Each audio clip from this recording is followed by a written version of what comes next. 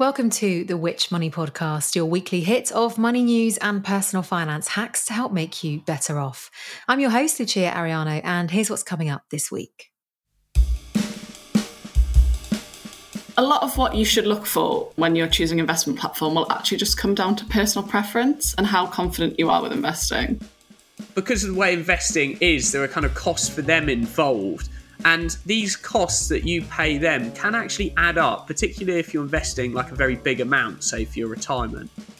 In recent years, when savings rates were historically low, investing seemed the much more attractive option. But now rates have risen. What does this mean for investments? And on the flip side, with inflation still soaring, could investing be the way to beat it? Well, in today's show, we'll be discussing if now is the right time to invest and the best investment platforms to use. We'll be packing in so much advice, including for any complete beginners just considering tipping their toes into investing. And to bring us up to speed on it all, I'm joined by our regular investing expert and the deputy editor of Which Money, Sam Richardson. And it's the first podcast appearance for researcher and writer Megan Thomas. Hello and welcome to the show, both. Hi, Lucia. Hi.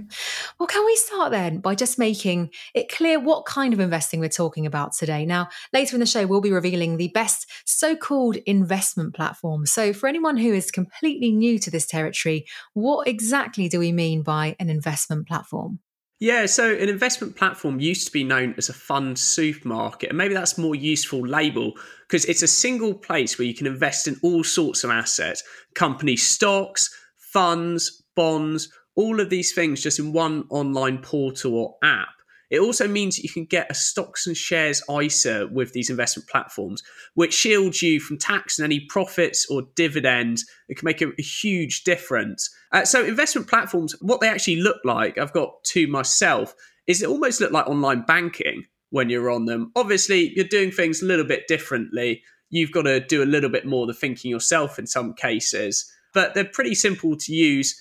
Perhaps the key difference, and actually the reason that we do so much research in them at Which, is with investment platforms, you usually pay them a small fee. Yes, they're holding your money, but because of the way investing is, there are kind of costs for them involved. And these costs that you pay them can actually add up, particularly if you're investing like a very big amount, say for your retirement. And can we put these investment platforms or fund supermarkets into context with savings accounts then? So last week on the podcast, we talked about the recent base rate rise to 5% from 4.5% and how banks have come under criticism for not raising savings rates enough. But despite this, there are savings accounts out there with rates around 6%, the highest we've seen in a long time. So what does this mean for investing? What might rising interest rates mean for your investments? So rising interest rates are going to affect nearly all investment in very different ways. For example, businesses will pay more to borrow, and this may reduce their profits and thus share price. But some businesses will be doing very well thanks to high rates, in particular banks. I'm sure we've all noticed the difference between our mortgage rates rapidly going up and our savings rates lagging. Well, the rest they're profiting on. So it's very different, and it's quite difficult to sum it up very quickly. What I would remind people who are currently invested is that the UK economy is very different to other economies. There's a strong argument we're actually doing worse than a lot of other economies, such as the US. This is a reminder to all of us, why your investment portfolio, the mix of, say, shares and funds you hold, should be spread across several countries or regions. So if one of them is really struggling, like the UK, and has got, monetary policy which is raising the base rate constantly, this means that perhaps your investments in another area are actually doing better. So they'll hopefully balance each other out and you won't lose too much money.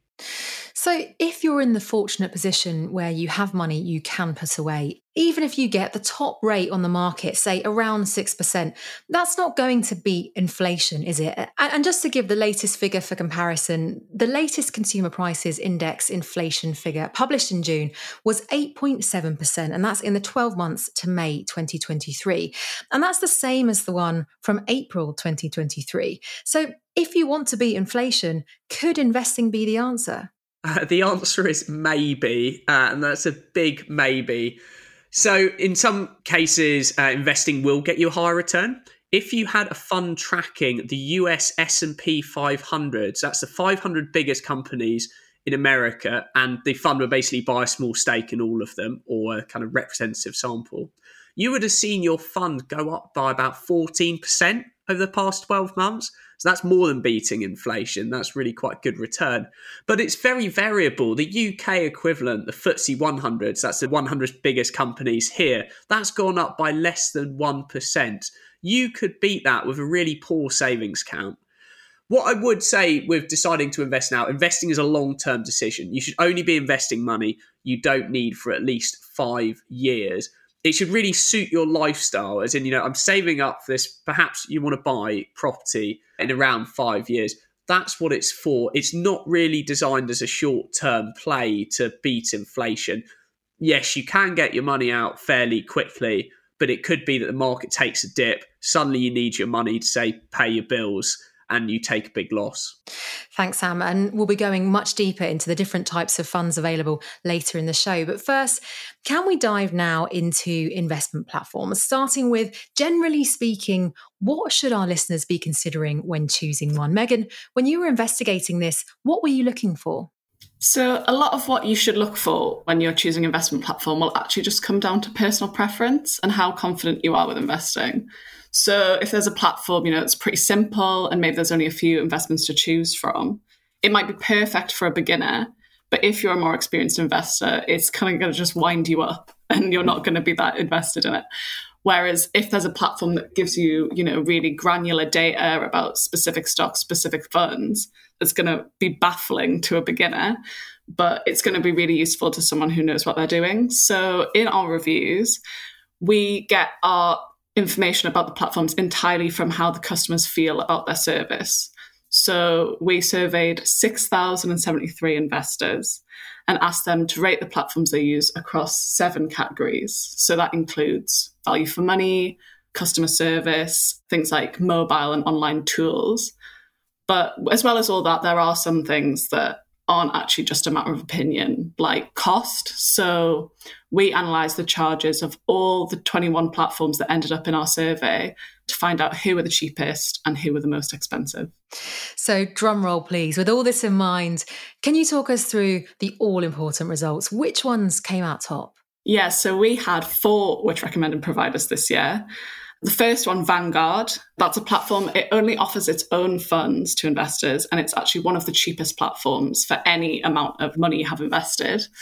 The next, we have AJ Bell, who is rated highly by its users for its customer service and things like the tools on its website. So that's good if you want all those details about your investments.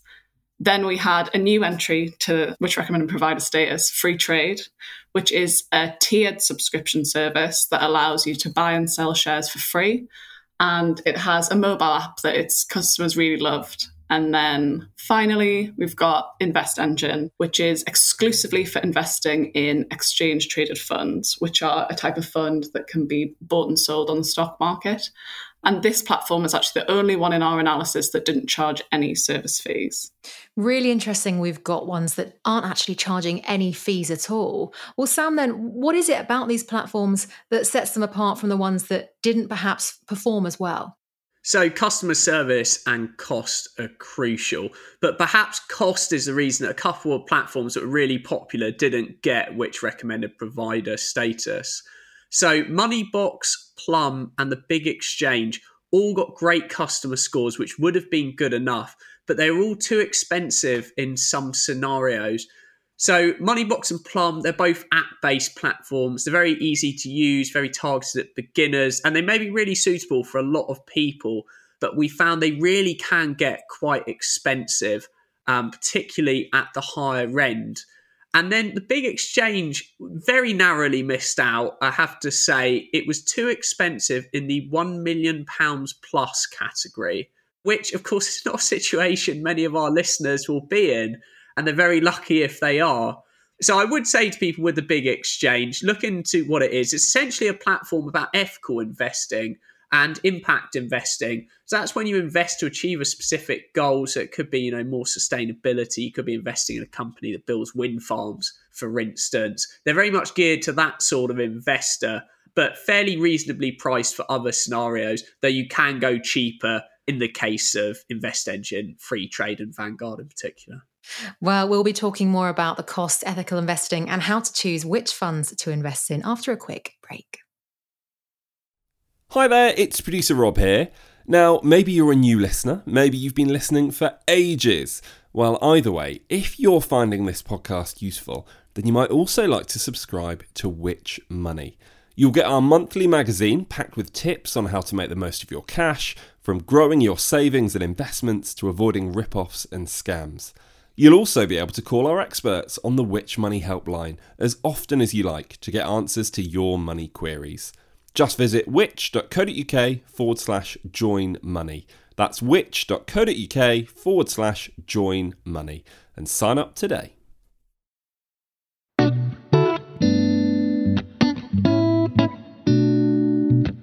Now, it's interesting that 2 of the platforms on our list are free to use. Megan, how are they able to operate for free? They must be making money some other way. Yeah, so InvestEngine and Free Trade obviously did really well with their customers, who I'm sure are impressed by the fact that they're able to get a lot for free. But while their basic offer is free, they do charge for add-ons. So Free Trade has a tiered subscription system. So the first tier is free. But if you want something that might come as standard on another platform, so for example, a stocks and shares ISA, you'll actually have to upgrade to a paid tier. So in the case of the stocks and shares ISA, that's on the next tier up, the basic tier, which is going to set you back £60 a year. So that's obviously not free. With InvestEngine, at the minute, their only charges are for their managed portfolios, where they pick your investments for you based on how you answer a questionnaire. But they're quite new. So if down the line they introduce new features, so like at the minute they don't have a SIP or a self-invested personal pension, but if they do introduce that, that's the kind of thing that's going to come with a charge. Because being free, they obviously want to draw the new customers in. But once you're in, they're kind of going to want to introduce charges and start making some money. So Free Trade have actually put up their charges twice in the last year. So it is something to be mindful of when you sign up to one of these free platforms. So with more free platforms out there, some of which have even earned our gold standard Which recommended status, it does seem like investing is becoming more beginner friendly. The next step then is choosing where to actually put your money, which funds you think will give you the biggest returns of investment, and which ones align with your values if you want to go down the ethical or sustainable route. Sam, what advice would you give to people to help them choose? So start by thinking about what matters to you. Are you interested in sustainability in terms of, do you want to avoid putting money into fossil fuels? Do you want to be the person investing in the companies developing solutions for the future or building, say, wind farms and solar panels right now? Once you know yourself what you're into, then you can start to do research. So when doing that research, at the moment, you're going to have to do a lot of it yourself. So it's about looking at, with an investment fund, for instance, what is its strategy? Do they exclude some investments or do they aim for a particular real world impact? You should expect to find this information on the fund manager's website. If they're not disclosing that sort of information, ask yourself, how serious are they about sustainability? And, if they're not giving you real rules on what they will and won't invest in, and that's important to you, then I'd go looking for another fund. Later this year, we should see the introduction of labels for sustainable funds, which will be regulated, which should make picking a lot easier. The Financial Conduct Authority wants to introduce these labels. There'll be some version of 3 different labels, different sort of real world impacts, and we'll definitely report on those when they come along. For now, an independent financial advisor can be very useful if you've got a lot to invest. They can be quite expensive, but they'll be able to identify sustainable funds for you and other ethical funds. Some investment platforms can also help. So I mentioned earlier the big exchange. It's got its own system of labels for funds based on the amount of impact those funds have in the real world. While Interactive Investor, which is another investment platform, has its list called the ACE 40 list. This is a list of funds that avoids, considers or embraces different ethical standpoints. So avoids, for instance, could be we won't invest in fossil fuels. Considers referring to, okay, you might invest in a company that deals with fossil fuels, but is really making an effort to improve their sustainability and you can invest in that change. And then embraces refers to embracing companies that are really driving positive change right now, trying to have a real world impact. And then once you've put your money into an investment platform, or perhaps some of our listeners already have one, what if you then want to take your money out or move to another one? How easy would that be? So it should be relatively easy. Once you've decided which platform you want to switch to, you'd contact the new provider and complete its transfer form. Most will offer the option to download the form online, but you probably will have to post it, which is a bit of a pain. And then in theory, it should only take 30 working days to complete a stocks and shares ISA transfer. But the reality is that it can take a lot longer. So we've heard examples of it taking more than 10 weeks. But thankfully, there has been a big industry-wide push to reduce the time it takes to switch platforms. So there's an initiative called STAR that hands out awards for the platforms that have the best transfer times. And of the platforms we reviewed, Vanguard, Hargreaves Lansdown and Aviva have all picked up some awards so far. So that's a really positive development. And then another improvement is a notable reduction in the number of platforms that charge exit fees to people who are switching out. So, that might be £10 per fund you're invested in or something like that if you decide you want to go elsewhere. So only 2 of the platforms we reviewed, Charles Stanley Direct and HSBC Invest Direct, still charge those fees. So it's good to see it's becoming a thing of the past, because you don't want to be penalised, basically, for trying to get more for your money, because you can't really make big savings by switching. So we found that if you have £5,000 in investments, you could save £104 a year by switching from the most expensive to the cheapest provider. And that saving obviously only increases the more you have invested. So you really should be free to put your money wherever it is you're going to get the best value. Absolutely. It seems completely worth looking into switching if you do already have your money somewhere. And finally, then, can we finish with some advice for anyone who might be looking to get into investing? Some key takeaways on the best way to start. So I'd start by asking, can you afford it? So do you have other debts, such as credit card debts, personal loan debts?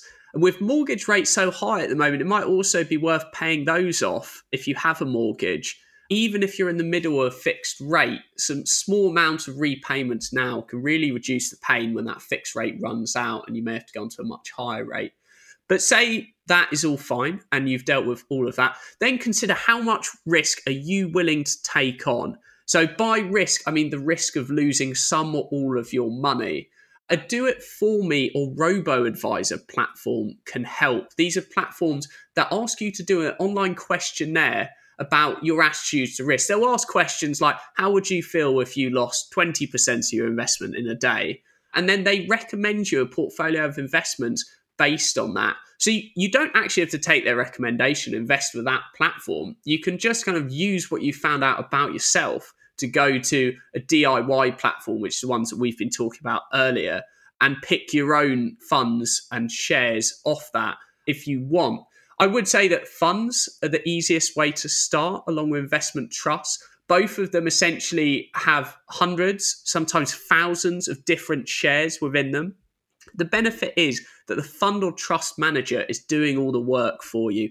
They're the ones looking at all these really dull profit announcements and having that really kind of insider knowledge. So it will save you kind of hours of work.